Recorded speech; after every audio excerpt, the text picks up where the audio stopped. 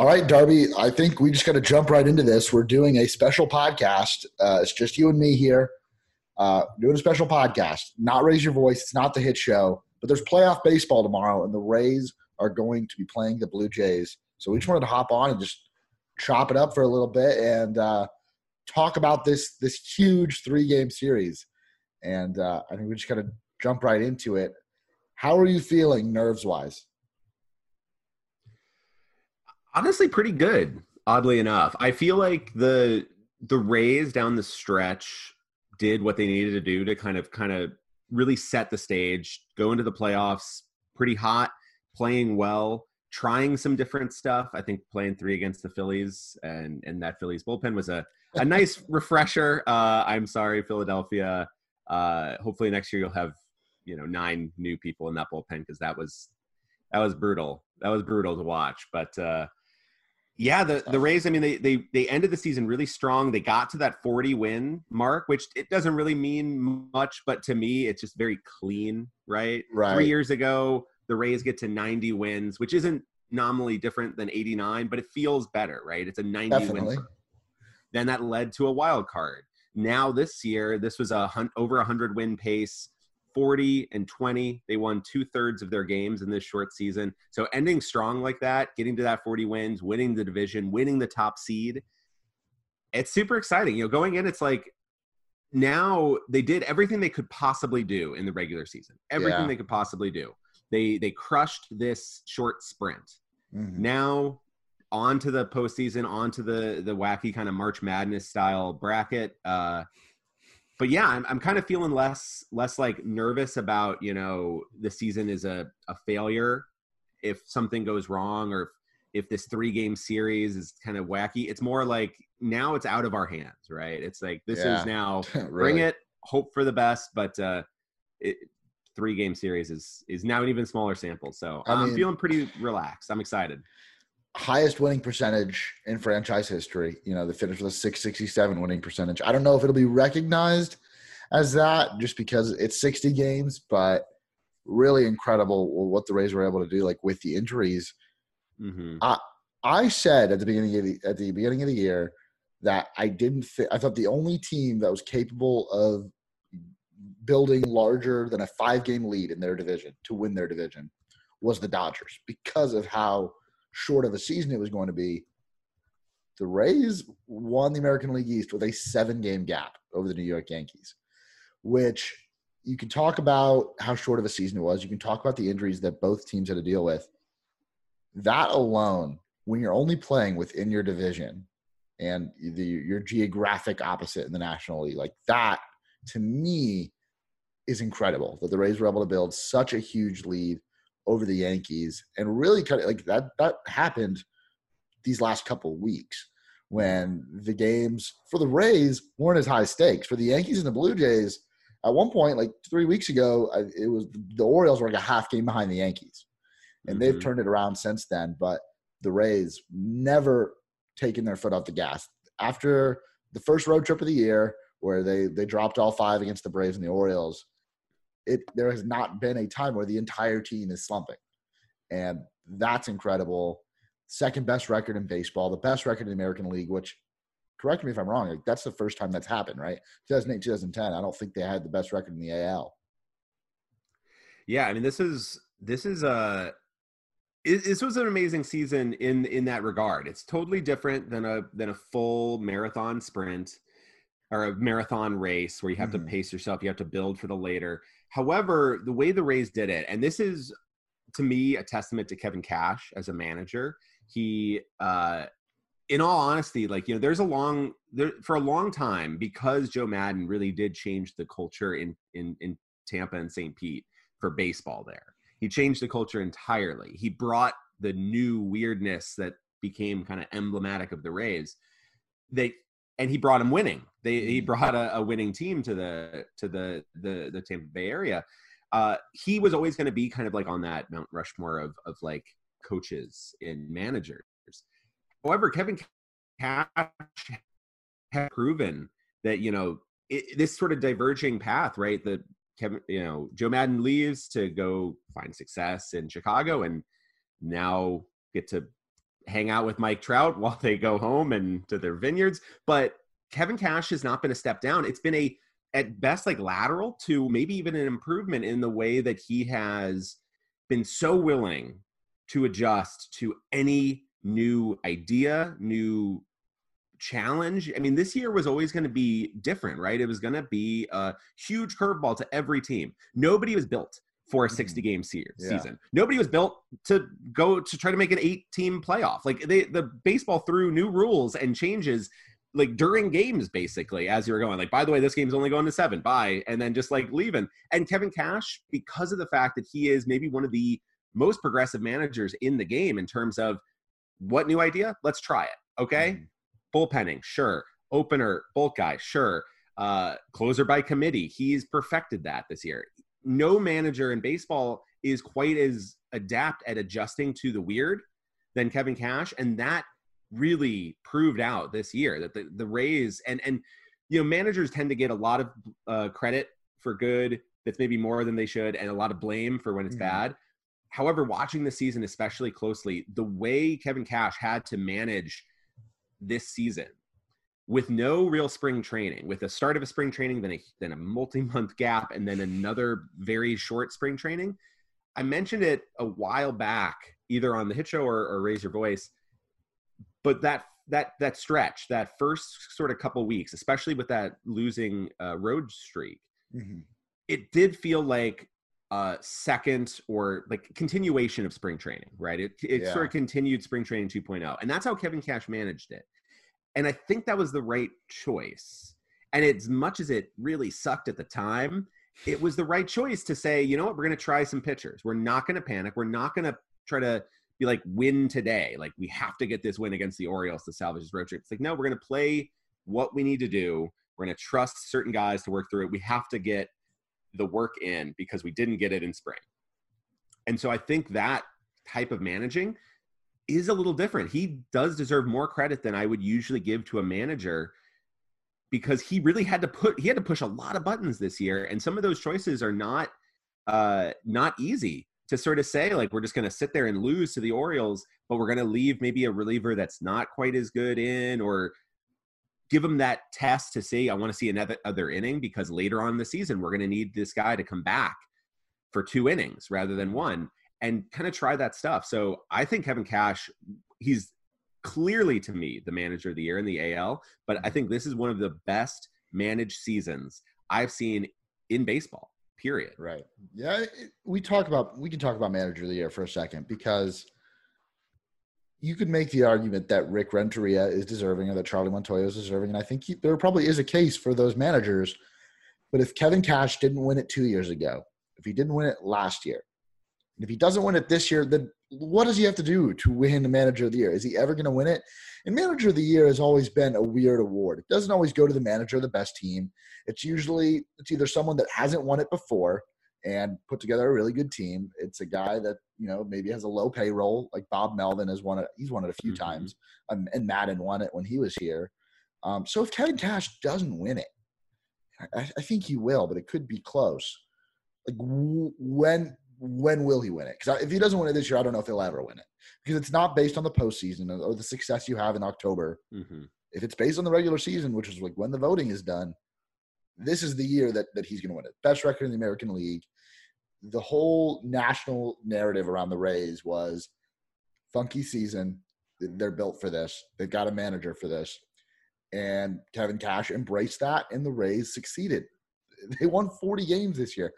No one could have expected the Rays to win 40 games this year. Like, and no projection has any team winning 2 out of every 3 games that they play, unless you're the Los Angeles Dodgers, who did do that. But the Rays stepped up and did it too. So, yeah, I hope he wins it, just because, like, if he doesn't, I can't see a situation where he does in the future, because it's almost like the Rays have gotten past the point where Kevin Cash is like the new manager on the block with a really good team. There's going to be some, the next guy that steps up and wins it with, takes a team from worst to first. So I don't know. When Matt Qatar goes to Boston and then they bounce back and spend a Right. bunch of money, and Heim spends a bunch Yeah. of money, then he'll win the manager of the year next year or something like Right. that. Yeah. It's like you saw Rocco win it Um, last year, and yeah. he came from the Kevin Cash tree. So it's got to be like Kevin Cash. All of his, you're seeing Montoya go out and get a managerial job and take a team to the postseason. Baldelli did it last year and did it again this year. Like, they're all getting the praise, and Kevin Cash is getting a ton of praise. I don't want to be like play the victim here, where no one cares about the Rays, no one cares about Kevin Cash, because the Rays are getting a lot of praise from the national media, and deservedly so. So I don't want to play we're a small market team. Like, I don't want to play the victim card. But when it comes to manager of the year, I will be upset if it goes to Charlie Montoya, not because he's getting it, because I love Charlie Montoya, but Kevin Cash deserves it. And there really isn't like another manager that deserves it even close. This is it's a really tough, like, manager of the year is a really weird. Saras of The Athletic was talking about how he has the vote this year and he hates having that as one of the votes because there's no statistics to really use. There's no metrics you can say, like, there it's so much about gut and feel and what you see. And this year in particular, a lot of writers haven't gotten a chance to watch everybody. They only watch their division. So and they're that's not a in big clubhouses change. either. And they're not in clubhouses, which is a huge part of it, is how does this guy interact? How does he talk? And so there's so much feel about it. And the game has sort of evolved way past the idea of like this feel and gut instinct thing, that it is sort of weird. It's still a hard thing to manage, but this year in particular, it really does feel like I feel like very invested in the idea that it would be a outrage if Kevin Cash doesn't win. Now, I did think for a while that Rick Renteria and Charlie Montoya it was going to be Kevin Cash is great, and then but the Rays are really good, so whatever. And they kind of people ignore it and they go like, oh, Rick Renteria, the White Sox are there a year ahead, and oh, Charlie Montoya, the Blue Jays are there a year ahead. And with Charlie, they did have to play 100% of their games on the road. They had to play in a minor league stadium. They were the homeless Blue Jays. It's a weird thing. But they're the eighth However, seed. but they're the 8th seed, and they were a 500 team, basically. They're a little bit above 500, which is, they would have probably been in a 100-game season. You're looking at probably 84, 85 wins, right? Uh-huh. Maybe they got hot, get it up to like 87, 88. That's a good season. That's a really good season. That's definitely a little bit ahead. In a longer season, though, maybe that pitching, especially that bullpen, really drives them down, and maybe they only finish 82 wins, 81 wins, maybe 80 wins. Mm-hmm. That's right around where they should have been. That's where their projections were. Right. They were a fine team. They had a great young offense, and they have some flaws. They have a lot of really successes, and they're a dangerous team in the postseason, as we'll talk about. But like, they didn't do anything different than what they should have. And they made the postseason only because pretty much everybody with a pulse made the postseason. White Sox, similarly, once the White Sox kind of had a pretty bad sort of slump at the end of the season, that might have killed Renteria's chances there. That if they would have won the division, that's one thing, but that kind of slide at the end might have sunk Renteria's chances, just because you kind of want to end with a spark. And the fact that the Rays, they won everything. They won the most in the American League. They won the second most wins in all of baseball behind just the Dodgers. And they won the division. They won the top seed. They are the class of the American League. It's kind of like, okay. And they also had the injury. So they also have that storyline. So I think they have the adversity. They have the success. They have all those things. Whereas the White Sox and the Blue Jays, great job by both of those managers. Every manager did a great job this year in the circumstances, for sure. But I also want to say that one of the other things that I think should be added on, it's kind of weird here, but what should be added on to this is the safety element. Kevin Cash and the Rays, for like most of the season, they seem to take the whole COVID and social distancing policies and all of those policies that baseball implemented, they took them incredibly seriously. They talked about on those road trips how strict they were, how that clubhouse stayed really together about the idea of they don't want to mess this up. Mm-hmm. And I think that's important because that does come down. It's a top-down thing. We saw how that went really poorly in some other places. Yeah. And players are going to do their own thing. It's not always the manager's fault, but it is part of that culture, right? That clubhouse stayed together. They won together, but they also we're all on that same page of let's not mess this up. Let's not go out to a party. Let's not break that curfew. Let's follow these guidelines because this is a special season. So I think, again, everything lines to Kevin Cash, manager of the year. Yeah, if you want to reward the Blue Jays, the executives of the year, the front office of the year, look at what they did, what they've done with this young group of players. And then this past offseason, they went out and got one of the biggest free agent pitchers on the market in Hyun-Jin Ryu. And that's really paid off. And at the deadline, they went out and added Taijuan Walker and Robbie Ray. There's a front office that's continuously made, aggressive moves to try and compete, especially when their window of opportunity came a year early, one with the success of the young group of Bichette, Biggio, and Guerrero Jr., but also when the goalpost got a little wider and the spot, there's extra spots in the postseason.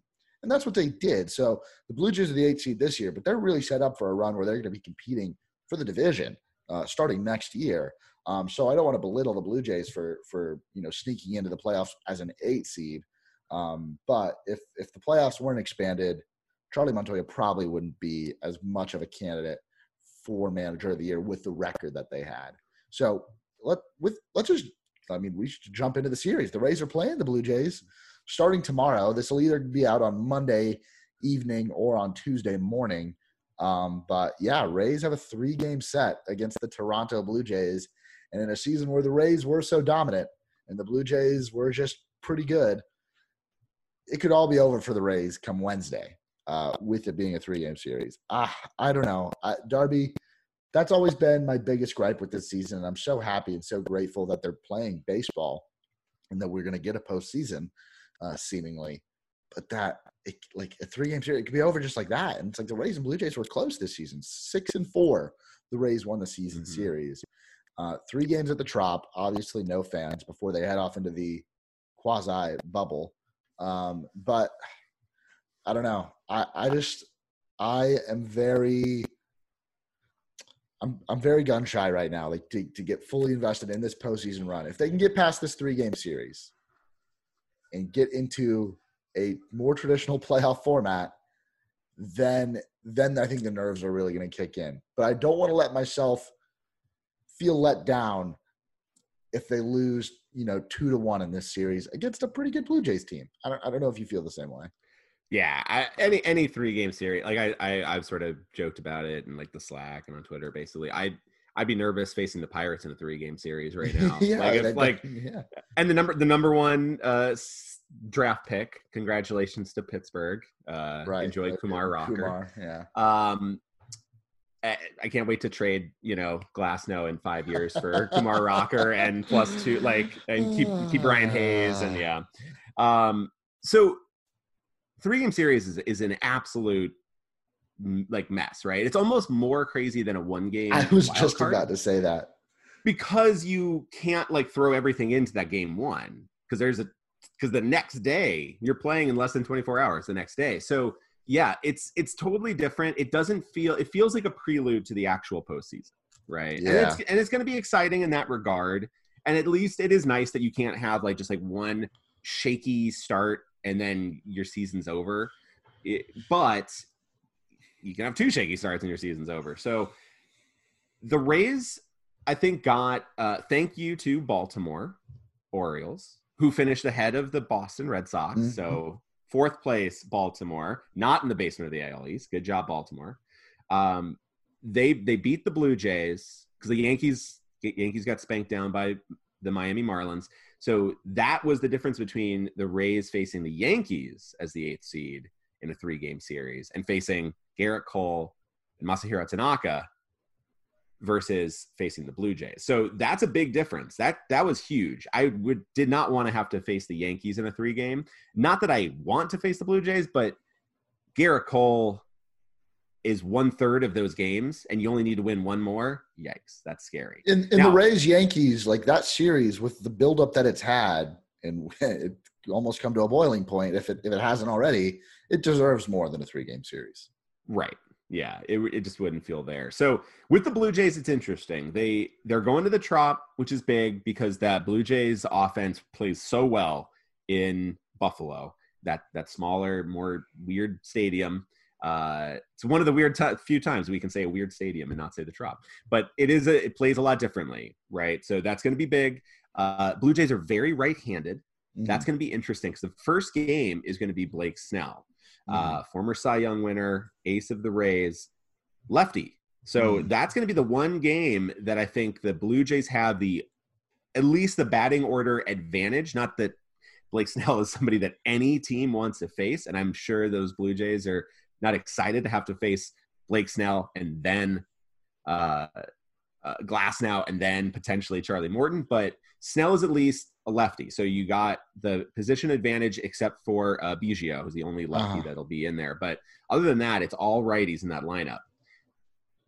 So this is going to be an interesting game because it also is the one Blue Jays starter you mentioned earlier, Hyun-Jin Ryu, who is a legitimate ace, or at least maybe a second tier ace. He is a guy that has thrown some amazing starts this year. He had a fantastic season, and he's a guy that absolutely could be the best shot for the Blue Jays to have like an advantage. I think Snell versus Ryu is a close pitching matchup. Batting order wise, the Rays will hopefully line up some good righties. We'll talk about some potential guys coming back from injury, but this is the game one is actually the game that I think the Blue Jays have probably the closest to an edge in. So we'll talk about games 2 and maybe 3, but game 1, let's say here, that is actually, I think the Blue Jays have a really good shot at this one. Which is scary because if you go down 1-0 in this series, you're playing in 2 elimination games in back-to-back days. But if I were to refute that, I'm looking at the team stats this year versus left-handed pitching. The Blue Jays 10th in all of baseball versus lefties with a 107 WRC+. The Rays 4th versus left-handed pitching with a 121 WRC+. Now, again, that's just the starters. That only accounts for half the game. But the Rays have been able to put runs on the board against Ryu. They did it on opening day. I think they scored 3 against him. Blake Snell, his first start against the Blue Jays, I believe, was only like 2 innings. It was like his first or second start. It was that first start. I think it was on that Sunday when he was still getting built back up. And then in his second start against the Blue Jays, I had it pulled up a second ago. He went, and I lost it. He went 5 2/3 innings, struck out 9, walked 1, and gave up 2 runs. But in terms of how sharp he looked, might have been one of, if not his best outing of the season. That was back on August 24th. Had a 1.57 xFIP in that game, faced 22 batters and struck out 9 of them. So Blake Snell, a guy that, has looked probably better than I think a lot of people expected coming off the 2019 season. And given how weird his buildup was, he didn't make it past 3 innings until his 4th start of the season. Still hasn't pitched into the 7th inning, but a guy that I don't know. I don't think the Blue Jays can be excited about facing, but you could say that about really anyone in the Rays rotation, including the guys that won't be getting starts in Yarbrough and in Josh Fleming. So I do agree with you that if there's a game that you're going to pick the Blue Jays to win outright, it's this one. But with that being said, I'm still very confident in Blake Snell because if there's not that Blake Snell has training wheels on this year, like if there's a game that you're going to take the training wheels off and let Blake Snell get to 110, 120 pitches and let him go 6, 7, 8 innings, it's this game. And that's going to play huge for the Rays. And even if he only goes 5 or 6, you've got your bullpen, a full day off yesterday. They're rested. They're ready to go.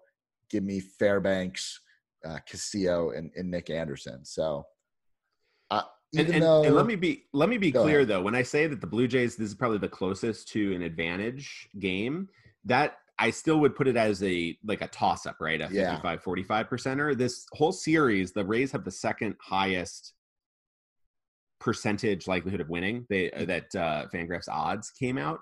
They're about 64.5%, I believe. So only second to the Dodgers series over the Brewers.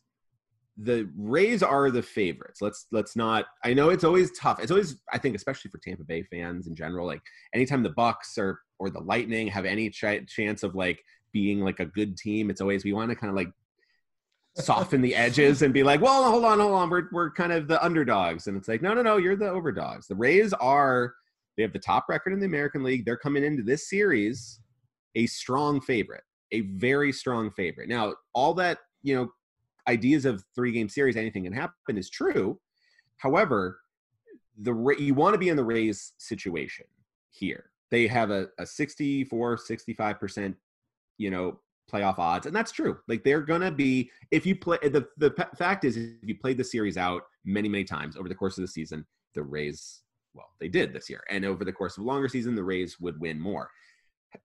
With baseball, if you shorten that sample, anything can really happen, but it doesn't change the fact that they have the higher likelihood of this occurrence. So if you go down the list in terms of like team versus team stats, right? If you think about, so bullpen wise, the Rays are the top bullpen in baseball by Fangraphs WAR. They were the best bullpen again this year, after last year being the best or second best to Oakland, depending upon the metrics you want to look at. So they have the best bullpen. Starting pitching wise, they have the better pitching staff. Defense wise, they have the better defensive stats. Everything is, it actually by DRS, the Rays were the number 1 team by defensive runs saved. The Blue Jays were 29th. So some rough defensive metrics there for the Blue Jays. When it comes to offense, that becomes where it's closest, because a lot of times, you mentioned the stats versus lefties, right? I think a lot of times you would imagine, if you ask somebody on the street, who has the better offense, the Blue Jays or the Rays, you think, oh, obviously the Blue Jays. I can name 5 Blue Jays. I can even say Teoscar Hernandez is right. Awesome. He's been their best hitter. He has been their best hitter. And so you would be like, oh, Vlad Jr. Yeah, absolutely. Oh, Bichette. Yeah, he's amazing. The Flows. He's got it.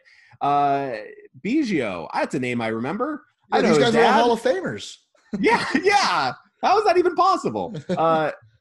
But then you look at the numbers, the Rays were the better offensive. By WRC plus, the Rays were 109 on the season as a team. The Blue Jays 108. So very, very close. So even in offense, where you would say that the Blue Jays had the advantage, the Rays were still the better team there. So the Rays have a clear advantage, a strong advantage in defense, pitching, bullpen, and it's pretty neutral in offense. And the reason that is that I think pound for pound, lineup for lineup, 1 through 9, you'd probably take the Blue Jays in terms of those names. Like individual, they do have some star caliber guys, but the Rays always put their players in the best position to win.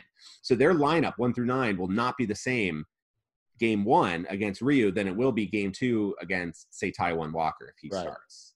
You'll see a completely different. The Rays are the first team in baseball this year to throw a 1 through 9 all natural left-handed hitter lineup. So they could do that again to Taijuan Walker. So what you see is versus a lefty, it's going to be different. Versus a righty, it's going to be different. And because of that, because of the way Cash pushes those buttons, he's able to suddenly outperform a dominant right-handed hitting lineup like the Blue Jays on the season. I don't understand how they can call this the wild card round when the Rays are the best team in the American League playing in the – just call it the first round. Doesn't matter. Just call it only because they're only calling the wild cards. They're not even calling the teams that finish second in the division wild cards. So technically, 1/4 of all teams across baseball in the wild card round are wild card teams. And the Blue Jays are one of them. So anyway, I mean, like the biggest thing with the left-handed pitcher in game 1, we saw it last year. A guy that came back right at the end of the regular season. We were pretty sure he was not going to play in the wild card game. Just kidding. He's batting leadoff. Yandy Diaz dealing with a hamstring issue. I don't know. I think he's got to play. I think you're going to DH him. You give him an at bat. Maybe if it's still barking or it's still hurting him when he's rounding first base after he gets his first hit of the night, you readjust. But I mean, Yandy's got to play, right? History doesn't repeat itself, but it rhymes.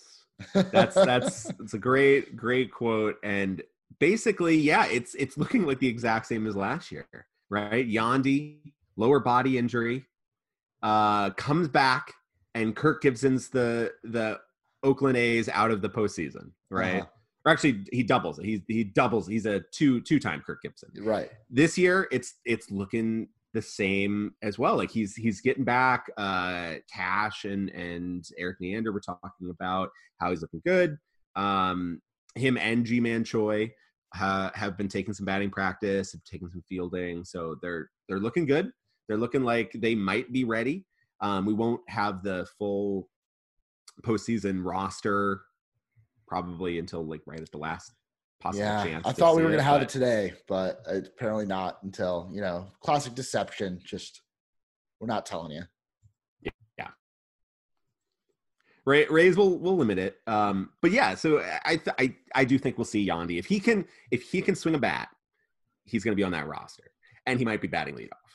Right, you're going to see a lineup where you're going to have guys like Yandy Diaz, who for his career has a 129 WRC plus against lefties. He is a menace to left-handed pitching. You also got Mike Brasso, who really emerged as a lefty masher off the bench. Mm-hmm. You're going to see him in there. You're going to see Randy Arozarena, who has proven to be a superstar in the making. Mm-hmm. Unbelievably talented and exciting. It's a nice battle between two former Cardinals outfielders. I feel like every series has at least one Cardinals outfielder in it. So you got Teoscar and Randy Arozarena. You're going to have a lineup where you just have these awesome right-handed bats you can throw out there. Willy Adames. You got G-Man Choi is probably not going to be batting switch, and he's probably not going to be coming back for this game. But maybe as a pinch hitter, you never know. If Ryu is dealing deep into this game and somehow how they set up the lineup, Yandy can't go in the field. He can DH. So you've got Nate Lowe at first. And say Ryu is pitching into the 8th inning. It's 1-1. Do you let Choi bat righty over Lowe batting lefty? I don't. But Kevin Cash. He's the honey badger out there. He would maybe if Choi was like, I got this. I think I got one more righty swing in me. That would be a kind of a move. That would be funny. That's the baseball movie version of that game one. I mean, at one point, like halfway through the season, G-Man Choi's right-handed home run was the hardest hit ball of the season for the Rays. I think that's been surpassed multiple times. I think so. Yeah. It's probably not going to happen, but I will say, like, I believe, it's a fun idea. It's a fun idea. I think you might have been even on that episode when G-Man Choi was trying it out in spring training 2.0 or in summer camp, and we're like, is G-Man going to try it? Nah, there's no chance. There's no chance he tries in the regular season, and he does. So, I mean, it's a non-zero chance. Yes, exactly. It's a non-zero opportunity. Yeah. Let's try to put the lineup together. Let's play Kevin Cash. Let's try to do this 1 through 9 and figure out this lineup. So, Hey, it's Kaylee Cuoco for Priceline. Ready to go to your happy place for a happy price? Well, why didn't you say so? Just download the Priceline app right now and save up to 60% on hotels. So whether it's Cousin Kevin's Kazoo Concert in Kansas City, go Kevin, or Becky's Bachelorette Bash in Bermuda, you never have to miss a trip ever again. So download the Priceline app today. Your savings are waiting. Go to your happy place for a happy price. Go to your happy price, Priceline. Leading off, I got to go Yandy Diaz, designated hitter. If he's healthy to go, I'd say you got to go Yandy. He's great on base percentage.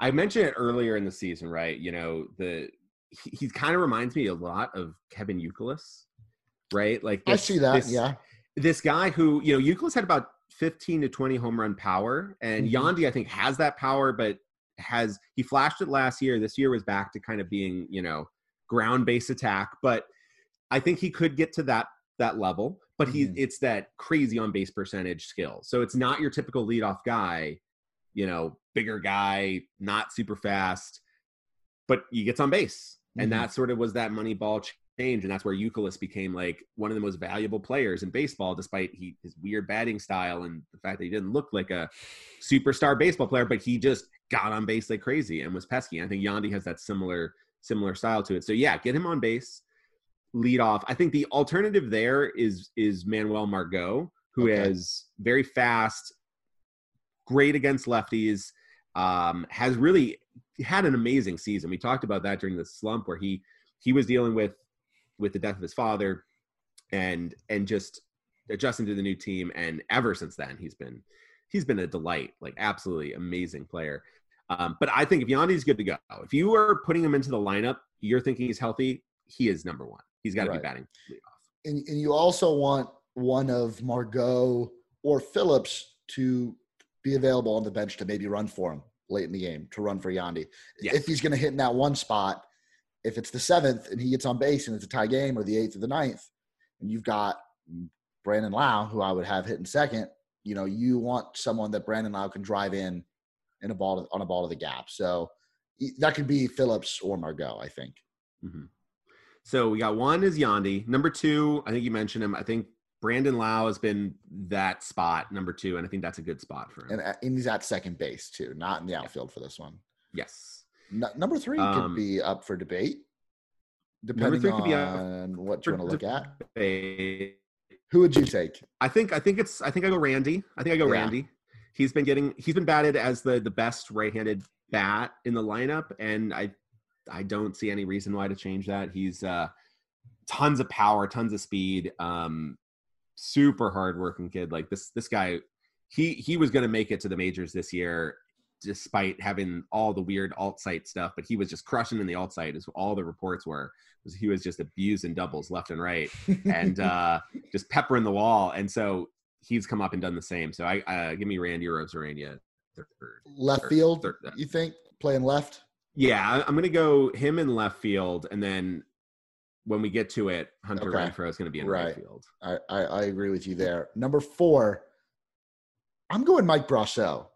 I was going to go Brosseau as well. And he would a typical a Rays postseason game, and the cleanup hitter is Mike Brosseau, and we're both happy about it. Yeah, and we're like confidently saying, like, if I was listening to this audio back in February or even like July when they broke camp, and you were telling me the Rays were going into a 3-game series to as the number 1 seed, and they were playing Mike Brosseau, playing him at all, let alone starting in the cleanup spot, that would have been insane. And it might still be insane, but Mike Brosseau at third base, or would he have to? Yeah, Yanni's think DH, you have to. Randy's in left, Renfroe. I think right? this is where it comes into a trickier spot, because I think your big choice is going to come down to Nate Lowe or Yoshi Tsutsugo as your lefty in there. I think I like Yoshi a bit more in this matchup, so I think I have to go with, and it's brutal, but luckily I think the Blue Jays throw a lot of balls into the air, so it's going to be up to the outfielders to come chase it down. But I think I got to go with Yoshi at third base, so that means Brosseau is at first. Yoshi's not a great defensive third baseman, but he's flashed some okay plays. Brosseau is a bit better defensively, but he's also not great defensively, so I don't think it's a huge downgrade. So I'm going to put Brosseau at first. And if you were to go with Nate Lowe, it'd be flipped. You'd have Nate Lowe at first, obviously, and Brosseau at third. So yeah, which is again, I don't know defensively which is a better mix. I think it's actually a lot closer than you'd think with Yoshi and Brosseau versus Brosseau and Nate. He's been okay at first, but he hasn't been G-Man Choi level defense at first. So I think either way you can go there. But I think give me Yoshi and give me Brosseau there. And then I think actually think Yoshi after Brosseau. I don't want Yoshi 5th because he has that good on base ability. Right. And you don't, even though Kevin Cash stacked 9 lefties in one lineup, still on most days likes to mix it up lefty righty. And if you've got a Arozarena and Brosseau hitting back to back, the natural decision would be to have Yoshi 5th. Yeah. And Yoshi's platoon splits aren't too crazy. So he's somebody that isn't completely dominated by lefties. And he's a really pesky hitter. He works at bats really well. So I think that's somebody you really want there. in that spot. He actually had a higher WRC plus against lefties than righties. That's a small sample size thing, but he's not a guy that's completely dominated. Not a liability in the lineup against lefties at all. So we got Yandy, Lau, Randy, Brasso, Yoshi Tsutsugo, 5th. I think 6th, I think you go Willie here. Willie or Renfroe? I would go Renfroe in right field. But I think Renfroe's the better hitter here. I think it's interesting how the way Cash has batted these guys, he's put Renfroe lower. Mm-hmm. So I think he thinks, but Willie's at home. And he doesn't hit well at home this year for some reason. So this is a really tough matchup. I think that one I would be fine with. You could flip them around. Right. Yeah. Willie and then Renfroe will be 6, 7. And Renfroe's in right field. Willie obviously at shortstop. So those we'll say either one of those guys, 6 and 7. I think you could also make the case. I would put Renfroe in there, but if you want to upgrade the defense a little bit more, you could put Manuel Margot instead of Renfroe as your right-handed bat for the defensive purposes. You're going to have Kevin Kiermaier in center field. Yeah, definitely. You can't put Margot in there at center field yet. I think you have to have Kevin Kiermaier, and he will be number 8. Yeah. You could go Margot. I think the trade-off is pretty big there in terms of offense and defense. We're trying to play Kevin Cash, but in my head, I'm kind of making the lineup that I would make. I would go Renfroe. It wouldn't shock me if it's Margot. I wouldn't pick. I don't think it's going to be Margot. It wouldn't shock me. But yeah, KK in center, batting 8th, and then that leaves the catching spot. Which do you go Mike Zunino or do you go Mike Perez? Or Kevin Smith if he makes the roster. That'd be weird, right? Yeah, I don't know. Kevin Smith top 10 versus left-handed pitching as a hitter. Like in all of baseball. It's again small sample. So is there a chance Mike Zunino, if you go Kevin Smith on the roster, is there a chance Mike Zunino gets left off for this 3-game series and maybe added back on for the next round? I don't think so. I think it's Zunino. But I just want to bring up the Kevin Smith thing. I mean, that's there, but it's possible they like his bat. They liked his bat enough to play him on the big league roster for most of the season, even though he wasn't getting a ton of plate appearances. Yeah. I think the defense is a big key there. Zunino hasn't had his best season defensively, but he is a top 10 defensive catcher. He's really works well with pitchers, and he's actually swung a pretty decent bat. He has the third highest barrel percentage of all the Rays this season. So he had a pretty high barrel percentage last year, though. Not really high, but higher than what his numbers showed. When the barrel hits the ball, it's great. Yeah, just don't worry about all the times that it's not hitting the ball. But when it hits, it's spectacular. He also can run into one. So it's a ninth batter. One swing of the bat, Zunino could change the outcome of a game, and the defense is there. And in this case, a series. Yeah, and that's huge. So that's one of those things where it's he might go 0-for-4 with 4 strikeouts, but he's also playing good defensively. So it's if he goes 1-for-4 with 3 strikeouts, and that one is a lace double that scores KK. That's worth it right there. Yeah. If this whole series he has 1 hit and it's a home run, that could be worth it. So I think defensively, I like him more than Kevin Smith by a pretty good margin. I like Kevin Smith's bat more versus lefties, but I think I have to go with Zunino. So we've got the lineup figured out. Let's talk about the roster because it's 28 players. Mm-hmm. They decided to not cut that down to 26. We did talk about that, series. How they shouldn't, and they finally. Yeah, it took them a while, but they eventually got there. They listened. They're probably listening to the show. So yeah. Thanks for following along. Thanks, Uncle Rob Manfred, for listening. But with it being a 3-game series, that makes it interesting. So you talked about whether or not they would roster Kevin Smith. Probably would be a bold decision to roster 3 catchers for a 3-game series. Yeah. With that being said, you also don't need as many pitchers in the bullpen for a 3-game series, especially when you've got your 3 starters healthy, and they seem to be at this point fully built up. With Snell, Glasnow, and Morton, which will be the order in which they pitch. So you could make the decision to either add another position player. It doesn't have to be a catcher, or take a catcher off the roster and add to the bullpen. I would almost rather they bring in another position player, and I don't know who that would be. I don't have the playoff pool in front of me. I probably should pull that up. But I mean, what are you thinking there? It's really tough. So I think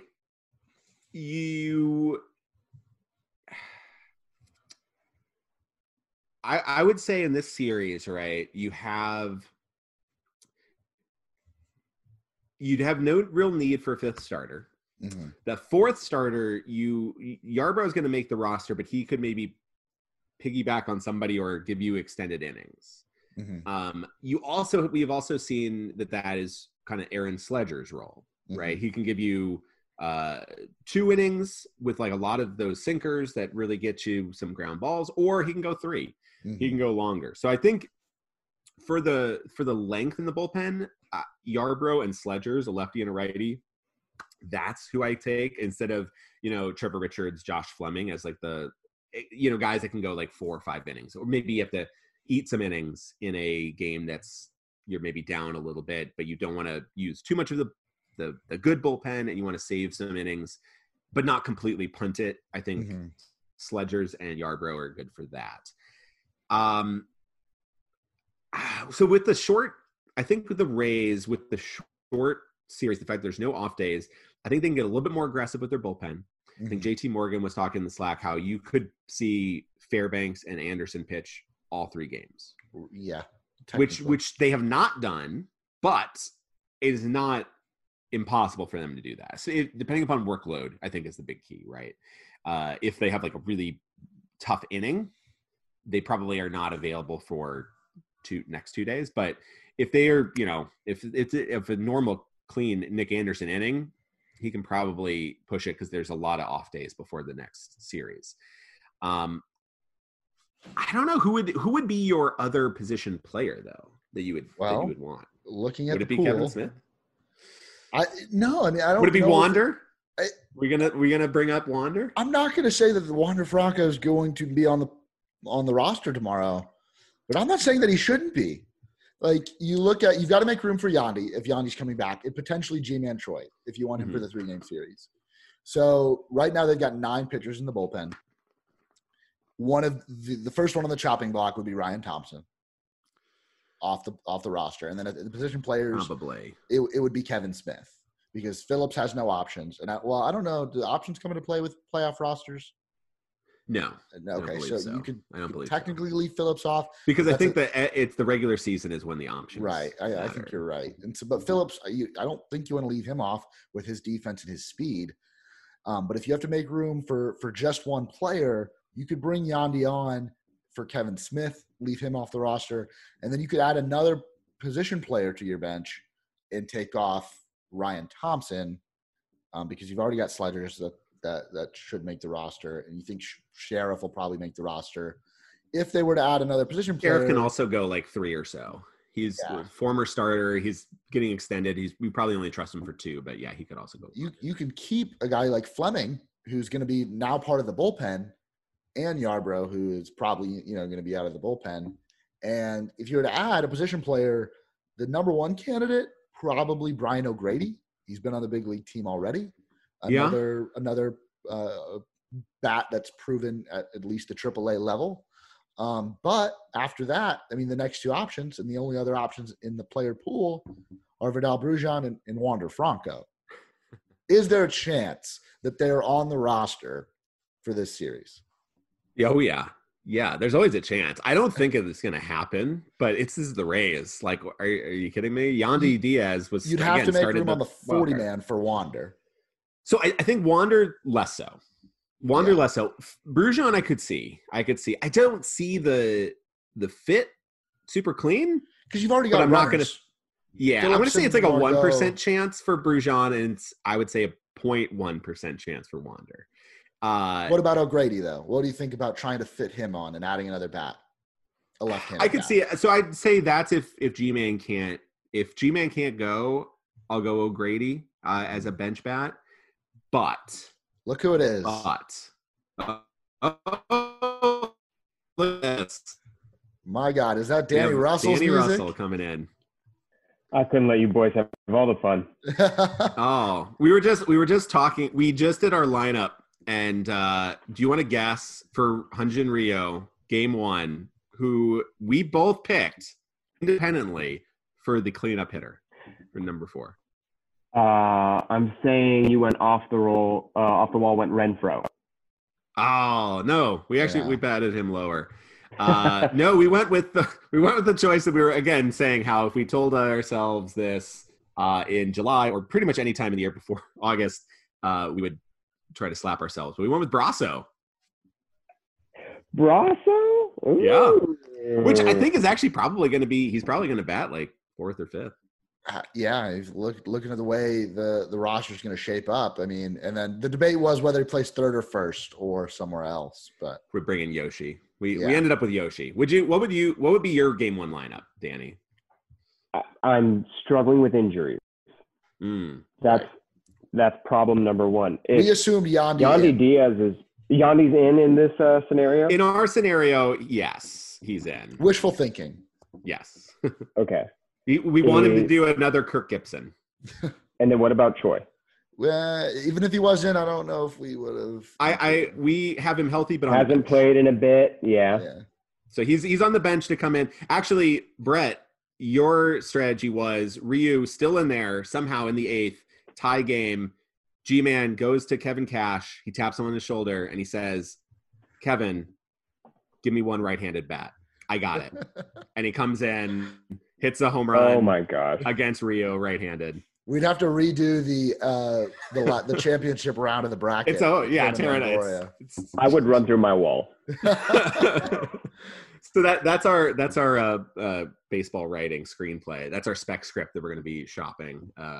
Well, in a small sample size, we have seen an incredible performance from Randy. So I think my most difficult decision to start off is where do you bat Randy in this mix? Mm-hmm. Do you go leadoff? Do you go number 2? He at least needs to be in the top 5. You did not go Hunter Renfroe 4, so I'm guessing you need Renfroe at least 5 in this Magic. We went a little. We did decide to mix it up with the lefty righty matchup. So we have him. I think we had him like 6th. We had 6 or 7. So you're going Kevin Cash on this. You've got either one. You're mixing in your lefty. Yeah, we had Yoshi 5th just because he actually does hit lefties pretty decently, but he also gets on base. So a little bit more on base ability there. And then Renfroe, Willie, 6 and 7. Either way. Okay. We had Randy Randy Willie Adames batting so low. I've been baffled by this all season. Oh, it is at the Trop. It's his nemesis. Oh, hit him 9th. Yeah. Mike Zunino is going to get bumped up. Switch him with Mike. Yeah, okay. We had Randy 3rd. He's been such a stellar bat that you want him in one of the top spots. So. Okay. But you could switch if you wanted to do the reverse of what Kevin Cash has been doing with lefty right, left right. You could do Lau batting 3rd and Randy 2nd. That's exactly what I need to start figuring out who's playing positions too. So I think I would have Lau 3rd. Wait a second. That's all out the window. According to Marley Rivera of ESPN, Matt Shoemaker is starting tomorrow. Oh! You know who called that? Holman. He just sent the tweet in the Slack. Our wonderful Korean writer, Holman Lee. Our man in the East. Charlie on Montoya, his article today about Ryu. I know. I think Charlie Montoya just pulled a Kevin Cash. Starting? Wow. If you were reading D-Rays Bay, you heard it there first. That is great. And I think where his brain was going with that, as the person who edited his article, was you start with Shoemaker. If you win game 1, save Ryu. See if you need him. See if you need him in the second half of game 2. See if you need him to start game 3. Interesting. Because I think things got kind of weird with their rotation. All right, well, let's finish the Ryu conversation because I want to finish this against the lefty concept. So that's interesting. So Matt Shoemaker real quick, I have his numbers. The Rays have a lot of experience with Matt Shoemaker this year. He started 3 times. It's going from the very first in this season which was Shoemaker went 6 innings, gave up 3 hits, 1 run, 2 walks, 4 strikeouts. So very good start. That's still in July though. You're still in that kind of starting the season out, kind of mixing it up. And that was in the Trop. Next start in Buffalo against Tampa was 4 innings, 3 hits, 3 earned runs, 1 home run, 1 walk, 7 strikeouts. So not as great. And then his last start, August 21st against the Rays, was 5 innings in the Trop, 4 hits, 2 earned runs, 2 home runs, 1 walk, 6 strikeouts. So he's been bit by the home run bug a bunch. And he has given him up at the Trop. Gets some strikeouts. He walks a okay number for the season. Shoemaker has been the most very league average, so slightly below. His FIP was really rough this year. He, in a lot of ways, he kind of career-wise, he's had a little bit more success. He had one really big spark year with the Angels, but other than that, he's been pretty, so-so. This year, ERA 4.71, it's a little bit below league average. FIP 5.95, so he's been tagged pretty good. But a lot of strikeouts, good K numbers, okay walk rate. Yeah, lots of ground I feel balls. Good about it. I liked Bo Bichette saying that he was 0% afraid of the Rays. It's okay, buddy. You're the 8th seed. Here's the thing. Guess what? If you lose, shave your head. That's if you're 0%, put up the flow. Man. Danny, I want to hear your Ryu lineup though. Whenever we see Ryu, we're gonna get Ryu. We're gonna get Ryu at some point. I like the idea of Brasso hitting 4th. Okay. I'm cool with it. It's weird, right? What a weird world we live in. That we're all just loving it. But it's 2019. Danny has to forget I ever said that. Okay. I don't know what position Brasso's at. I think you lead off with Yandy Diaz. Yes. And due to injury concern, I'm putting him at designated hitter. Yes. Because I don't want him straining anything, diving to the side, left or right. Not sure what's going on there. He's just been taking BP. Let that continue, right? So Diaz, designated hitter. Number 2, Arozarena. Okay. I want that high intensity, play the hot hand. I think he's fun in a short sample size. I don't know if he's been the best right-handed hitter on the team, but I would not be surprised if he was. I think highest slugging percentage in team history. There you go. If you lower the at Batman, how high? How many PAs is that? 30? Over 69. So there you go. That's the real standard to be set. Fantastic. Okay, so and then you have to have Brandon Lau in the first 3, right? So my lineup goes Diaz, Arozarena, Lau. Then we got Brasso. Then I feel like you have to go Renfroe. All right. I'm okay with that. Here's where it gets weird, right? So we got righty, left, I guess righty. Hugo has to come in. Yeah. All right, we're assuming Yoshi can play, right? Yeah. So, is he hurt? No, I mean, I just thought they wouldn't stack only right-handed hitters, okay. right? Okay. I think he is somebody that I think Yoshi and Lau and maybe Kiermaier are the 3 lefties that you can put in. Right, so that's where my brain starts going. So if we go Yoshi as a lefty in the lineup and you've got Lau as a lefty, then your third one probably is KK, which means he's hitting 9th. That's so nice. drop KK down there. He's playing center field, which means Adames is hitting 7th in my lineup. I think that's fair. And then you have your catcher at 8. So that's not bad. Which Zunino, right? So yeah. Adames And he can run short. into one. Yoshi has to play third base. Third, yeah. Which means, oh boy, Renfroe in right field, and Brasso is my first baseman. There you go. Yeah, nice. Yeah, I think that's we sort of had the same lineup, but just a little different order. I like the righty left. It's very Kevin Cash. Yeah, for sure. Kevin Cash, he does like that. Yeah, interesting. Okay, so Shoemaker game 1 holding Ryu. Instant thoughts, gentlemen. Well, what are your Charlie Montoya, old friends? No, I'm fine with it. Right, he needs to manage the arm. Right, so he's managing schedule. My biggest thing is, like, you're going to see Ryu. Like, he's going to get game 2. You've got Taijuan Walker now, who's been your second best pitcher, maybe even better than Ryu since you acquired him, that you went out and got at the deadline and now might not even pitch in the postseason for you if it doesn't get to a game 3. When it would be, I think game 2 would be his normal start day. I think he pitched last on the 25th. So I think that's the mistake. Now, Shoemaker, I don't think like he's a liability out there. I think he gives you a lower chance to win. I understand the decision. I think that, it wasn't really like a misdirection because he never said that Ryu was starting. But I don't know. It's not the decision I would make, but I am not a major league manager. So what do I know? And when it comes to a 3-game series, you don't really need to play your best pitcher first. You are not going to get him again. The series, there's no scenario where you can pitch in one game and pitch in another. Even like short, that would be wildly irresponsible. So, but you just unless you have to they choose plan on stacking, right? So if you are thinking, I'm going to put Shoemaker out there, I'll let him go once through the order, and then we bring in Ryu or Walker. Or Walker. Well, I think Walker. Lefty.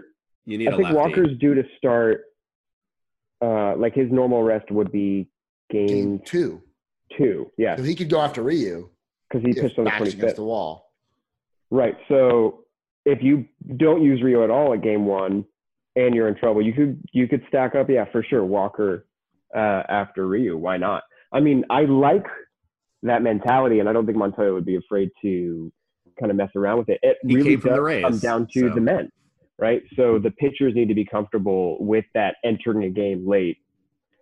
Pitching out of the bullpen at first and all that kind of mental preparation. Who knows if it's going sideways? Let's say they drop game 1, they use Ryu, they win game 2. Now you have Walker for game 3 and you look like a genius. So I don't know. I'm fine with it. I think the key here for the Rays still comes down to Ryu is the pitcher that's really good. He is the best pitcher on the Blue Jays by a large margin. The drop-off is pretty good after that. Like, Taijuan Walker has had some good flashes, but you're not super afraid of Taijuan Walker. Matt Shoemaker's had some flashes. You're not super afraid of Matt Shoemaker. Robbie Ray, you're praying that you get a chance to face him because you may not have to ever swing. He'll just walk you, 30 times. But in the bullpen, he could be really useful. Nate Pearson could be interesting. In the bullpen, he's not stretched out, but he can throw 102 maybe out of the pen. So they have some interesting arms, but like it's very high variance for the Blue Jays. Robbie Ray is a guy that could strike out 20 and walk 20 in the same game. He has a really interesting arm. And as a bullpen guy who he has kind of done bullpen in the past and was very successful, that's how he kind of started. Maybe he can be good, but he could also go real sideways in an inning. And same with Pearson. Like those two guys have a lot of good stuff, but the command is there. Gosh. It's going to be fun if Pearson's in there objectively. Yeah. I mean, I want the Blue Jays to lose miserably. Don't get me wrong. But I do think it would be fun to see him pitch in the postseason. Oh, definitely. Yeah. And I think we'll get some of that, but it's going to be interesting though, because he hasn't pitched in a long time. One of the things Homan wrote about this morning was that kind of the long ball comes out in the postseason. Yeah. Right. Yeah. It's just like there's a certain kind of switch in mentality that happens. And on the pitching side, there's another switch that happens. And that's where the adrenaline is through the roof and pitchers stop giving a crap. And they just start throwing as hard as they can. And we saw that like with Glasnow and Cole last year. And it was just bananas, the miles per hour we were getting out of arms. I want to see Nate Pearson do that. I want to see him go out there and be like, I don't care anymore. And just mow. All right, now not mow the Rays though, so I'm conflicted here. But objectively, what a fun postseason pitcher. Yeah. He could pitch when the Rays are up 6-1, in the 8th. You need a guy to Just mop crush it up. it. Yeah. Danny, I kind of want your take on this. Darby and I, we talked about it earlier. Say Yandy Diaz is ready to go. He makes the roster. G-Man Choi, not quite. Do you roster 3 catchers? Do you keep Kevin Smith there? Do you keep the same amount of pitchers? Or do you look at the rest of the players in the pool? And when it comes to position players, it's Ronaldo Hernandez, Vidal Brujan, Wander Franco, and Brian O'Grady. And do you pull from that group of O'Grady, Brujan, and Franco? I think if you're going to pull one in, it's Brujan. Okay. As I so desperately want to see Franco make this postseason. They gave him the single-digit jersey already. He is ready to come in. He gets the number 5, right? And it feels like a break glass kind of thing, where if all of a sudden you see Brasso re-injured, Diaz re-injured, Tsutsugo, what if they're not trusting his defense? It would be really interesting to them be saying, oh no, cut Gil Martin off the 40 man. Let's throw in Franco now. Why not? How much fun would it be to see him take the field? But I think if Choi is healthy, you only bring 2 catchers. Okay. And if Choi is not healthy, do you still stick with Kevin Smith as that last position player? Yes. I went with Brian O'Grady. It's a 3-game series. It's not 7. In 7, I would kind of maybe even feel a little differently. But I like – because 7 is just a different roster construction. But we're talking about in the short term, right?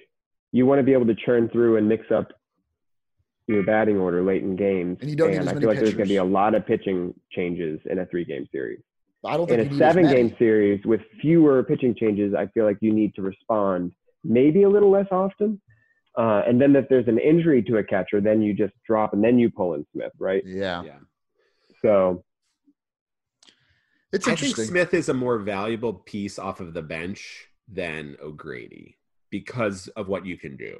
Because and he's a you right-handed could bat. actually, and you can pinch hit him. He could be a guy that you send up against Ryu if he's deployed that way. And again, Kevin Smith has one of the best bats against left-handed pitching over the last 3 years, oddly enough. But I do like if the Rays flexibility. trusted O'Grady, we would have seen a lot more of him this year than we did. That's a good point. That's true. Yeah, it's interesting. And then you look at the pool. It's not going to be Brujan or Franco. It would I don't know. It would have to be knock on wood, Willy Adames falls down a flight of stairs tonight.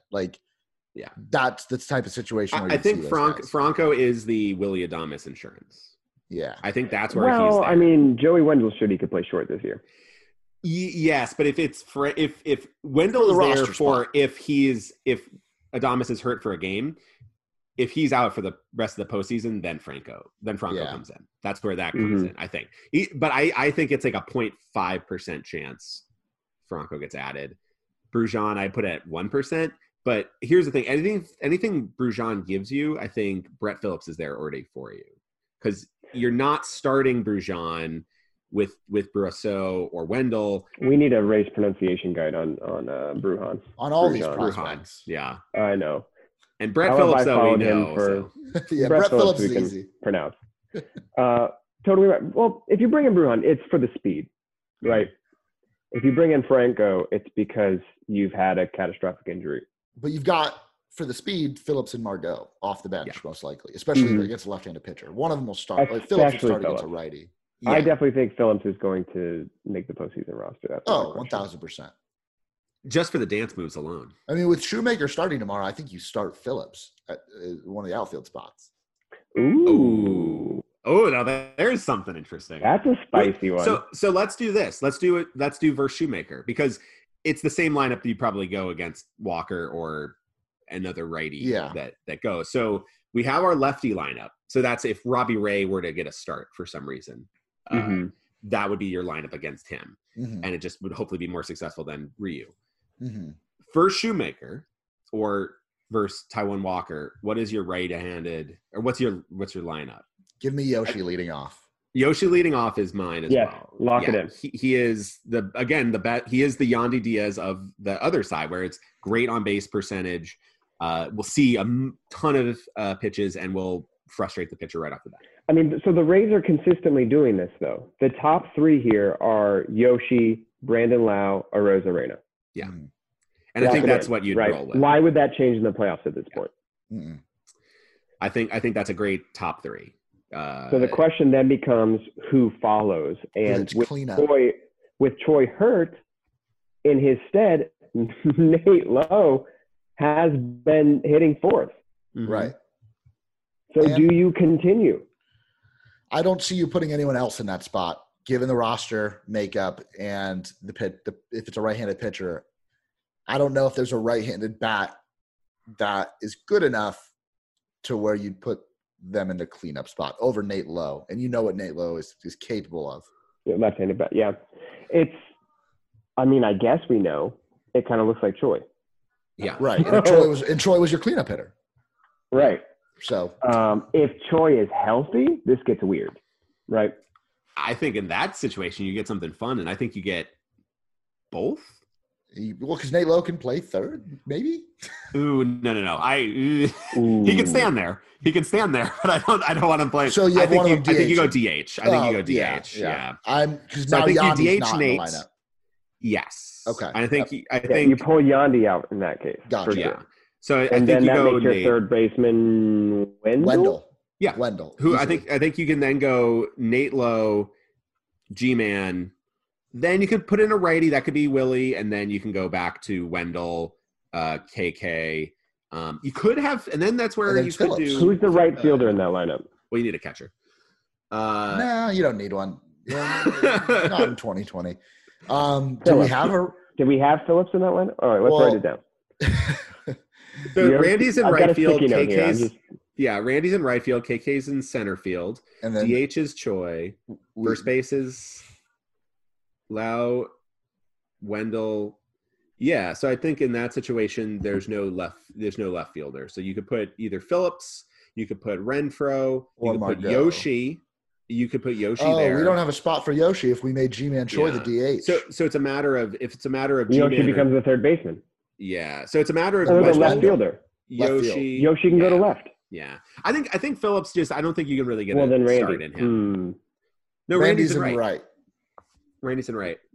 Has Randy played right field? Tomorrow he will. Like you just haven't seen him do it. He's played right field for the Cardinals. Some more news. Alvarado, Honeywell throwing to G-Man Choi and Yandy Diaz in a live BP session, according to Mark Topkin. Great. So that's fun. There's that. It's so hard to guess with the injuries up in the air. I think the lineup we just discussed. So Yoshi Bilau, Randy, Nate Lowe, Wendell, Adames, and then Choi was supposed to slot in here, wasn't he? Yeah, you could switch Wendell and Choi. Okay, so put. I would put Wendell above Troy in this lineup.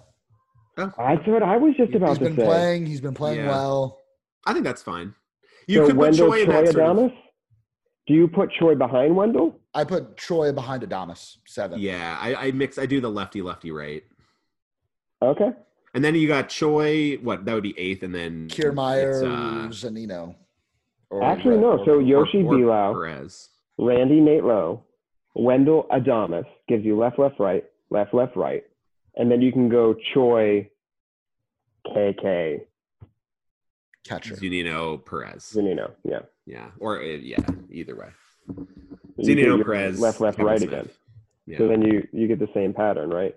Yeah. So then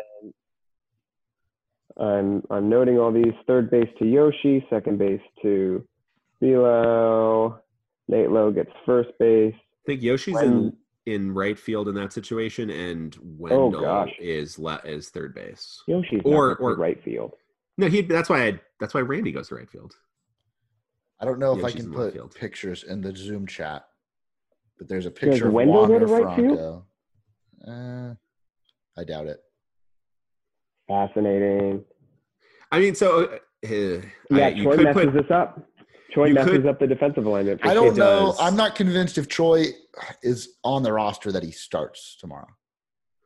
And I think that's also fine because like having him as a bench guy is really nice for late. It'd be fantastic. And then you 'Cause you slot could- Yoshi into the DH and you start Phillips, in my opinion. Yeah, Oh. I mean, and that's the defensive priority as well. I think the Rays are going Ooh. to prioritize their defense over. Because then the outfield is Randy, KK, Phillips. Yes. Yeah, and So that's if probably we the pull best Choi out, defensive outfield possible. Defensive outfield. Yeah. and between KK and Besides Phillips, I guess Margot. KK hits higher, right? So Yeah. KK, Phillips, He has more of a. 8. Phillips has been getting a lot of run. I think I could see it. That's if you wanted your lefties. I could also see them. They have not been playing Renfroe against righties, and you can easily sub in. I think the other thing is if you don't want Phillips starting because you want him as a guy that you can deploy later. I think you don't want Renfroe because you want him as a pinch hitter later. I think Margot in right field gives you that defense. It's maybe a little drop down on offense, Right. but not really because Phillips is pretty shaky. So offensively. wouldn't not surprise me to see Margot get the call. Would not surprise because me again, at all. defensively you have Yeah. Kevin Kiermaier and Margot, or I mean Phillips is the best defensive outfielder not named Kevin Kiermaier on the team, but Margot is right below him. Like he's pretty darn good. Like those three are three of the best defensive outfielders in baseball. So it's a nice problem to For have. sure. Mhm. But Phillips is faster. He is faster than Margot by sprint speed. So if you want the fastest guy to still be able to be used as a pinch runner somewhere in there, maybe that's how Kevin Cash. It's really nice to it's see pretty that the easy. Rays. I just saw the picture you're talking about, Brett. Nice to see that they are playing Franco at shortstop. So clearly he's the Adames insurance, right? Right. I mean, from that one picture, yes. Based We on don't that. know. Yeah, we don't know where else he's been playing today, but based on that picture, yeah, I would Today assume in the warm-ups before the playoffs, he's at short. Mhm. Okay. Yeah, I think that's where it was kind of odd to be like when he got added to the roster. I think we all were like, "What's happening right now?" And then there was the miscellaneous reports where people were like, "He's called up," and it's like, no. I would But have liked to see him against Philadelphia. That would have been fun. I would have been fun at the 40-man. It's such a tough spot because like Is Gil Martin on the 40-man right now, or is he still he is still in the 40-man. okay? He's He gonna is be. He has to be 1,000% dropped on the 40-man. He has to be. If Alvarado's healthy, he was on the 45-man, so you would have to cut a 40-man spot for him. Which would be Gil Martin. Yeah, exactly. Right. So Most he's likely. basically there as the lefty stand-in until Interesting. if you need it. But I mean, it's really just a matter of. But he's also the last live man, arm. so Yeah. it wouldn't be hard to move on if you And will. lefties for the postseason against the Blue Jays, because there really is only Cavan Biggio as a lefty that you fear. Cavan? Cavan? Kavan. Just kidding. I don't know. Let's Biggio move on. Jr., younger, the second. Biggio? He's your lefty. Biggio? So I would say Ryan Shara. I feel like this is where like a Ryan Thompson might survive more than like a Sheriff or a Fleming, because how many lefties do you really need? Yeah, I don't know. I think I would just stack the lefties rather than take Thompson. And I love Thompson. Remember, I gave him my "I'll root for him no matter what" award last week. So Yeah. I don't know. I wouldn't put it past the Rays to, hear me out, cut Edgar Garcia if there's a 40-man roster issue. If there's a need, yeah, I think they were going to try to avoid that at all costs. But counterpoint, and I really hate to do this, but Reed's on the 45 injured, isn't he? Yes. Yes, for his Never mind. finger issue. Yeah. So he doesn't even count as a 40 spot. Mm-mm. Okay. No, he's Never mind. he's good. He's here long term. The Edgar Garcia, I think they are going to try it. I think they like what they see in him. I think Of there's course. something there. But yeah, if it comes down to it, like they're not going to withhold a healthy Yandy Diaz. Right. The other option is Edgar Garcia. moving McKay to the major league injured list. Yeah. Or Honeywell. Well, but Honeywell might be a candidate for pitching in the postseason? Question mark. That would be a race move right there. Guy hasn't pitched in the majors, has had 2 major injuries, finally back. He'll like get the 9th in like a 2-run game. Oh, that would be a Kevin Cash thing. Like, go for O'Grady can go. O'Grady would also. O'Grady and Ed Garcia are like these guys that are like very luxury for great games, right? Like these are like, man, these would be guys that could start and should start. Like Edgar Garcia couldn't have been any worse than the rest of the Phillies bullpen. Oh my Lord in heaven, he came from the Phillies. I know, that's what I'm saying. He was on there. Let's talk about the Phillies. 5th in runs scored, 10th in starter ERA. The bullpen is so atrocious they missed the playoffs. Yeah, I don't know. That's not the National League. Those were rankings in all of baseball. I know that it's like they're the punching bag, the Phillies bullpen, but yeah, the bullpen was a clown car this year. I think and maybe it gets worse, but I think there's a chance it gets better for them in a full season where their offense. They have more time to respond, more time to adjust. Right. So, yeah, it does not look good for the Phillies, who, other than that, looked like a really good baseball team. But it does hurt that, it's expanded postseason and they still missed, given the teams like the Marlins that finished above them. Good. So there's just I'm looking at names here, and I'm just thinking, will this player be a meaningful piece of the 2021 Rays, right? And O'Grady, it's kind of hard to talk yourself into that one, right? Yeah. Definitely, especially with the bats that can hit from the left side. Also, ain't no thing to lose Sheriff, lose Sleggers. Yep. I mean, they've been great role players right now, but if you got into a moment, I'm talking about 2021 now. I know. Yeah. But like you're looking at Rule 5 prospects who have to be added or traded, right? Right. You're going to lose Taylor Walls or Josh Lowe if you don't roster them. So that's 2 position players right away that you have to bring in. I think at those that are going to point, probably Kevin Smith is out and O'Grady's out. Sheriff would be out too. But on the pitching side, you got so Alvarado comes in, Gil Martin goes out. Reed has to come back in. And now you're like, dang it, I've got Thompson, Sleggers, Sheriff. That's Sheriff. That's Sheriff's spot. Probably, right? Yeah. And then Chaz Rowe. Are you going to keep Chaz Rowe? I doubt it, especially at the price. I don't think so either. A couple million for Chaz Rowe. Yeah. I like him. He's fun. He's a human highlight reel. He'll get a going to he's gig going to be somewhere good. else. Yeah. Like Philly should throw a bag of money at him. There you go. Maybe he can double his salary by leaving. Mariners could be. That's a good spot for him there. Yeah.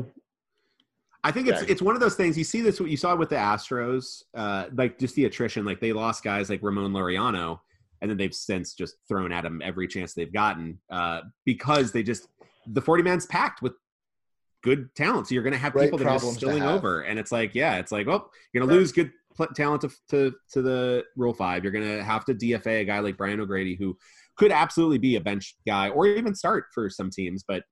It's just, these are good problems. Real quick look around the league or across baseball. Your favorite underdog, that's oxymoronic, the underdog that you think has the best chance to get out of this wacky 3-game series, even though all of them have at least somewhat of a good chance to do it. I like the Marlins. Marlins versus the Cubs. I think that's Marlins is a great good matchup for the Marlins. I feel good great about matchup. That was my first gut instinct as well.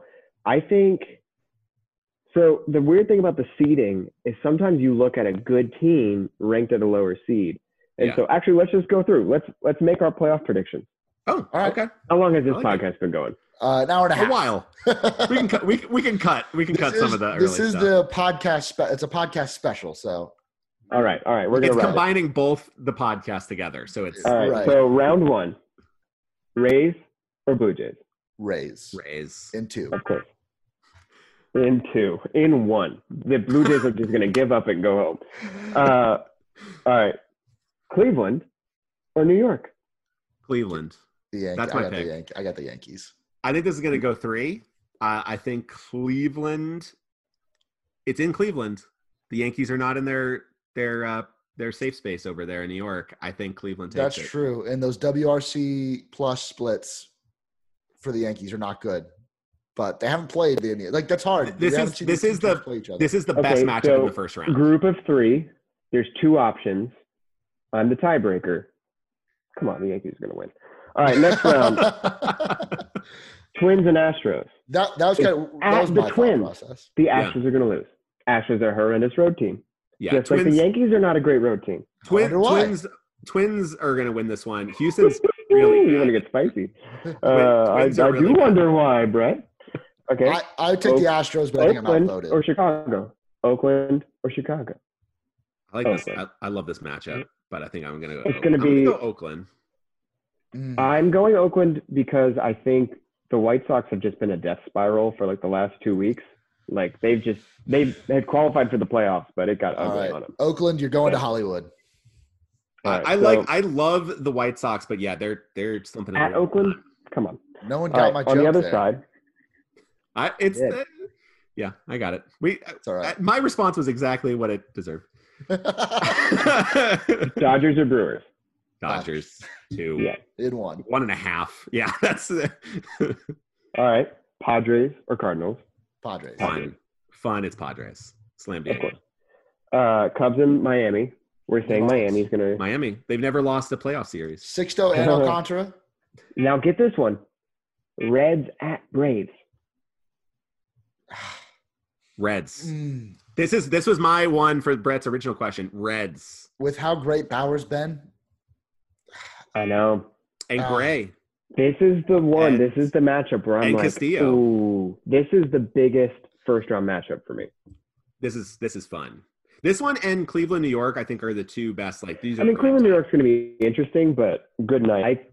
I am having a very difficult time. I think Atlanta is great. Here's the thing. If Atlanta wins, I like Atlanta over Miami a lot. Yeah, Mhm. I think Give me- Atlanta. This is give me the if Reds. they can get through this. I think Atlanta's next real challenge, is LA. But Mhm. this is going to be tough. Yeah. I got They the drew the Reds. worst. They drew the worst wild card team to face. Okay, so Darby, you say Reds, and Brett, you say Reds? Yeah, in 3. A Soroka start might be enough for the Braves, but like obviously he is done for the year. But if Soroka had a start, I know. that might It's be such a enough. different equation. And Brett, it's a great point. If it The was Braves full just strength, pitching is if it was full not great. strength, the Braves roster, I feel really good about the Braves. But all right, I like the Reds It's what it offense, but Okay. that 3 pitching is right, ALDS the time. second best. Razor Yankees in San Diego. Rays. Give me the Rays. Rays. The Yankees are not the road team that they think they want to be, right? And I think San Diego favors the Rays, that ballpark. does. Minnesota and Oakland playing at the Dodger Stadium. This one's good. I think I'm going to go Oakland here. Yeah, I feel good about Oakland. I mean, this is the 2 seed. I mean, yeah. It's close. This one's Montas has close. been good. They've got Luzardo. They've got Luzardo's been interesting. Manaea is healthy, I think. Yeah, I don't know. Somewhat as healthy as he can be. Give me Oakland. Bassett's been a revelation for them. Chris Bassett. Yeah, and their bullpen has been really solid. so good. In second, 5. second best. Yeah. Also, worth noting in 5. Yeah. I agree. Okay, so we're all thinking Oak. All right, on the other side, Dodgers and Padres. Holy crap. What a series. There's gonna be a ball thrown at somebody. Oh, Definitely. That is going to be good. Best series Dodgers of the and Padres postseason, potentially. playing in the new ballpark in Arlington. Yeah. Where the World Series will be held. Mm-hmm. Mm-hmm. It got weird. In the Lowe's, the converted Lowe's stadium. Dodgers in 5. Very close. Dodgers in 5. Very, very close. I'll go Dodgers in 4, but a really exciting 4. I like Dodgers in 5 as well. Yeah. Okay, Miami or Cincinnati? I love that. I actually would love this series. Why do we like this Miami team so much? It's not just Sixto. Pablo Alcantara, Lopez is Corey really Dickerson. good. Like Pablo Lopez, people are like sleeping on this guy. Like he doesn't have the sexy strikeout numbers of like of Sandy or of Sixto, but he has got great control. That changeup is really fun. I like their pitching. I think the Reds though, they're 3 better. former Rays in the lineup. Corey Dickerson, Three former Jesus A's. Aguilar, Matt Former Joyce. Rays everywhere in that lineup. Yeah, they just Matt Joyce, the month of May. Yeah. You got Brad Trevor Boxberger. Rogers. Oh, yeah.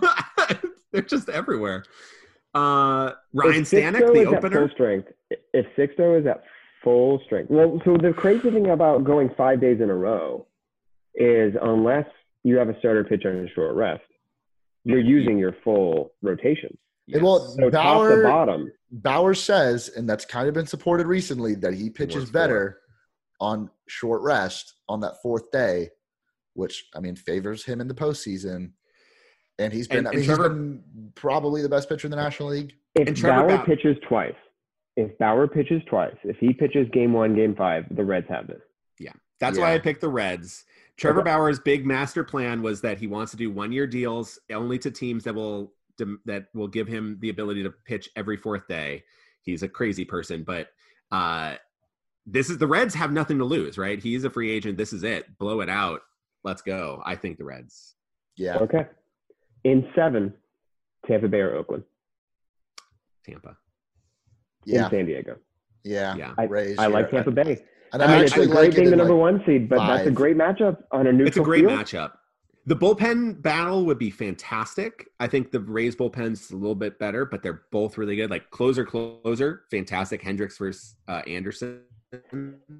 The great thing about the Rays, Diekman is the best. yeah, He stole Chaz Rowe's slider.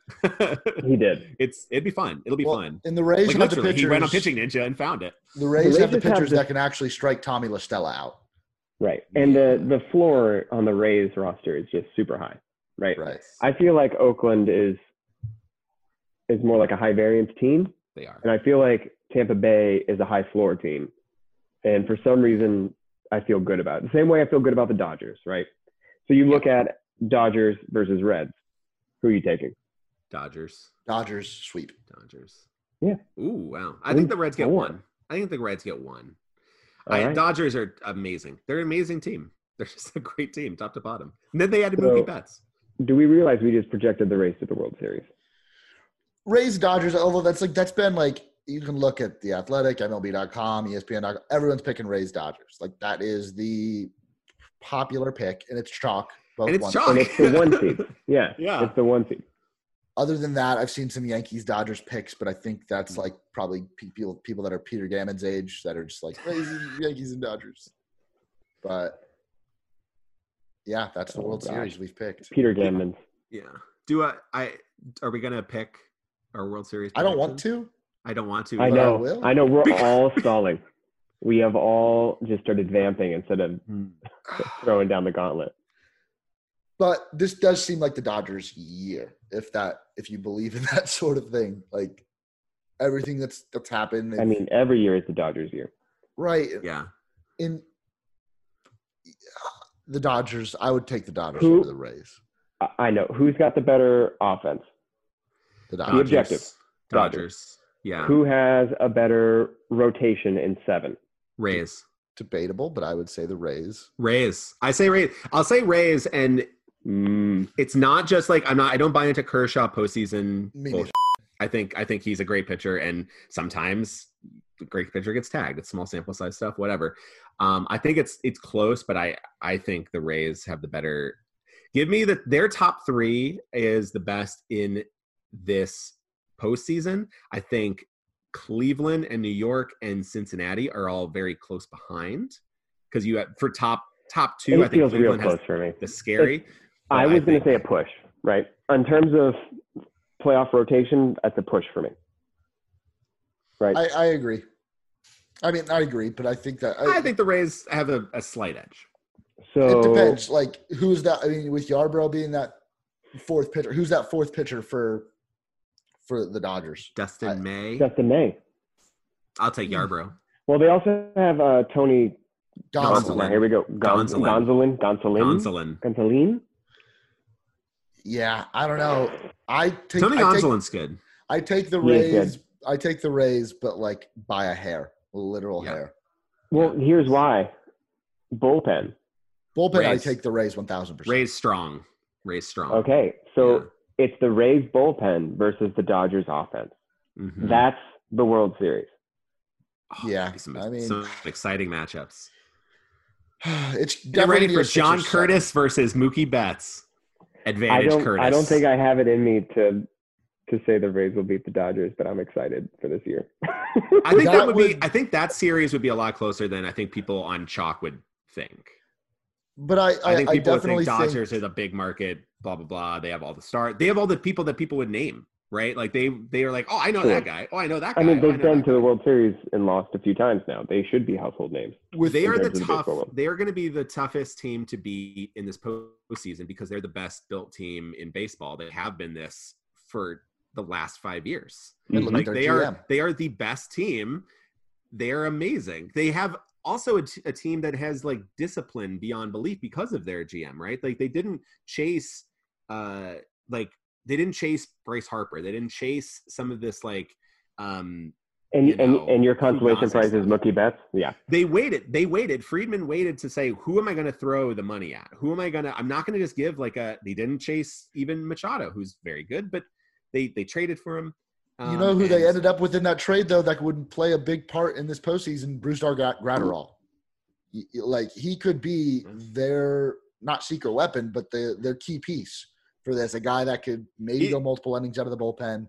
Brewster versus Pete Fairbanks as the firemen that throw like a absurd pitch in they'll be in the 6th or the 1st or the 5th or the 8th. Or Minnesota has to be kicking themselves on that. Yeah, I don't know. Like how and Boston. Boston is the one. Because they had him. That was part of that trade. And they said, I don't like they were like, I don't like the medicals. And then LA was like, you know what, fine. We'll take him then. And that's like gotta Boston be could have had him for nothing else. That was the trade. That's gotta be kind of be like, oh crap. When Andrew Friedman's like, oh yeah, well, I like that deal. I'll take him then. You gotta go like, oh shoot. Were those medicals that bad? Yeah. This postseason, this first round is chaos, and then after that, I think we're gonna get to some good stuff. But this season, this has been real baseball, and now that we've got here, all these teams really belong. I think we got a fun postseason. And I will say, we all just picked the Dodgers to win the World Series, right? Yeah, we did. Yeah, I mean, yeah, but it could happen. I will say about the first round, I'm not a fan of the 3-game series. I don't think a lot of people are, but Wednesday and potentially Thursday, 8 playoff baseball games in the same day. That will be incredible television. And as a baseball fan, I'm excited for that. I'm not excited about the implications it has about the fairness of the season and all that, especially if they carry it over in the next season and beyond. Right. But that day of the year where every single series has a game will be absolutely incredible to watch on TV. But all right, I think we've covered it all. Gentlemen, thank you guys for hopping on. I mean, this has been fun. Maybe we do some instant reaction pods after a couple of the games. Tomorrow, Rays play at 5:00, or today, if you're listening to this on Tuesday. But yeah, thank you guys for listening. We'll see how close our lineups got. Yeah, we'll see.